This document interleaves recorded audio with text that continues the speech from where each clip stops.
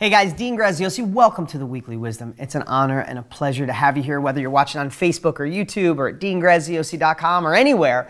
It's an honor to have you here where I get to share every week and hopefully deliver you wisdom and capabilities and just some thoughts that can make a little shift that can make a big impact down the road.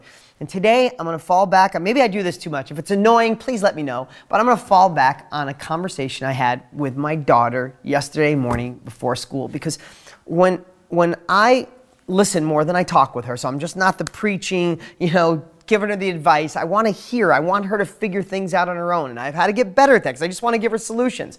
But the best thing is to let her talk through it. But don't think I don't guide her along this path to give her the skills that took me years. I do the same thing with my son. It took me years to figure out. And when I tell her, talking to a 9-year-old, it makes me realize the improvements I have to make or the changes I need to make. So let me just tell you. So she's having a little trouble in school. I shared that with you if you watched a previous Weekly Wisdom.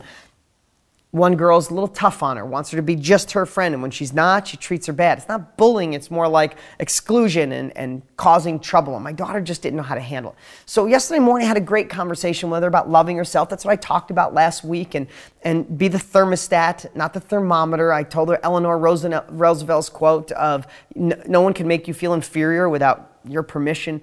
But I dumb it down as simple as I can for a 9-year-old. But one thing came out by accident. Sometimes I say stuff and I'm like, man, that was brilliant for a 9-year-old. She got it. But it was also a lesson for me. Because as much as I work on this, the outside world still does affect me. So yesterday morning, hour before school, we're sitting and talking. And she's like, Dad, I just don't want to go today. I said, okay, hon. So here's the thing. And I told her the story about in a stream that the rough rocks are on the side, the one with sharp edges.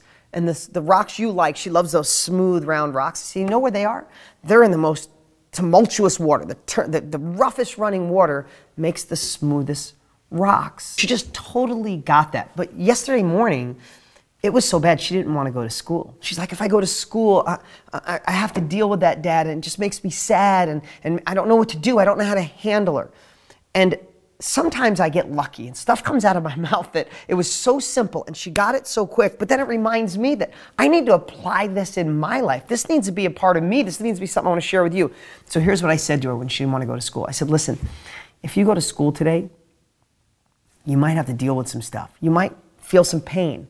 There might be, you feel uncomfortable. You might be sad, but then you'll work on a solution.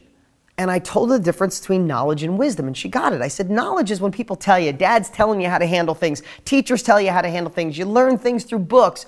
But when it turns to wisdom, hun, is when you put it in play and you fail and you learn, or you fail and succeed. And along this journey, you learn and it builds the muscle to handle the problem so you could go to the next level. No one likes problems. Nobody wants to deal with, at 9 years old or 90 or everywhere in between, you don't want to deal with it. But when you know you come out on the other side, you come out better. So here's what I said to her, and I want to say this to you. I said, okay, Bree, how about if you just stay home? What if you quit school, you homeschool, and I protect you forever? You never have to worry about a friend being mean. You never have to worry about failing a test or the outside world or it being a rainy day or a friend making you sad, or never have to worry about a boyfriend someday or going to college and dealing with all those professors. You just stay right here and I'll protect you and you don't have to have any problems. Or you get dressed and you go to school. And you're going to have some crap today. In fact, I said the word shit. First time I said that in front of my daughter, I think I said, you're going to have some shit today. I'm like, I'm sorry, but she laughed. And sorry, hope you don't mind I said it. But I said, you're going to have some crap today. But you'll learn and you'll get through it. And someday you won't even remember this friend or this experience, but this experience is giving you the guidance. I said, and whatever you believe, God, the universe, karma, I said to her, what if God put this in your life? What if God put that friend in your life so you can learn this experience in 3rd grade, not 5th, 6th, or college, where you have the experience to learn through this and understand the other side? I said, but you could stay home and be protected, or you could handle this today. And you can handle going into middle school and feeling awkward, and handle going into high school and feel weird, but learn from it and get new friends and have a boyfriend and it fails, and then find somebody you really like and then go off to college and be scared and learn, and then someday go backpack across Europe and you fail miserably or you feel upset in Italy, but you have a great time in Spain, and then you find a husband and and I just go through this whole thing. I said, you can have this roller coaster in learning and experiences. and you get to keep your heart, but you learn from each one. Or you could stay here and be protected. Which one do you want? She looked at me immediately and she's like, I don't want to stay here, Dad. I said, well, that's the experience of life. And if you could learn this at 9 years old, that the outside world doesn't have to make you sad. The outside world doesn't control you. That's the thermometer. You're the thermostat. Yes, there's going to be things that make you sad and upset. That's life. But you get to pull from gratitude. You get to pull your own happiness. You get to decide what state you're in and not let other people's words or actions affect you. So I boiled it down, and all these years of training, I said, Bree, as your dad, if there's 2 things I can teach you as the core of happiness that I wish someone would have taught me at 9 years old, is the outside world and what people say can't affect you unless you allow it.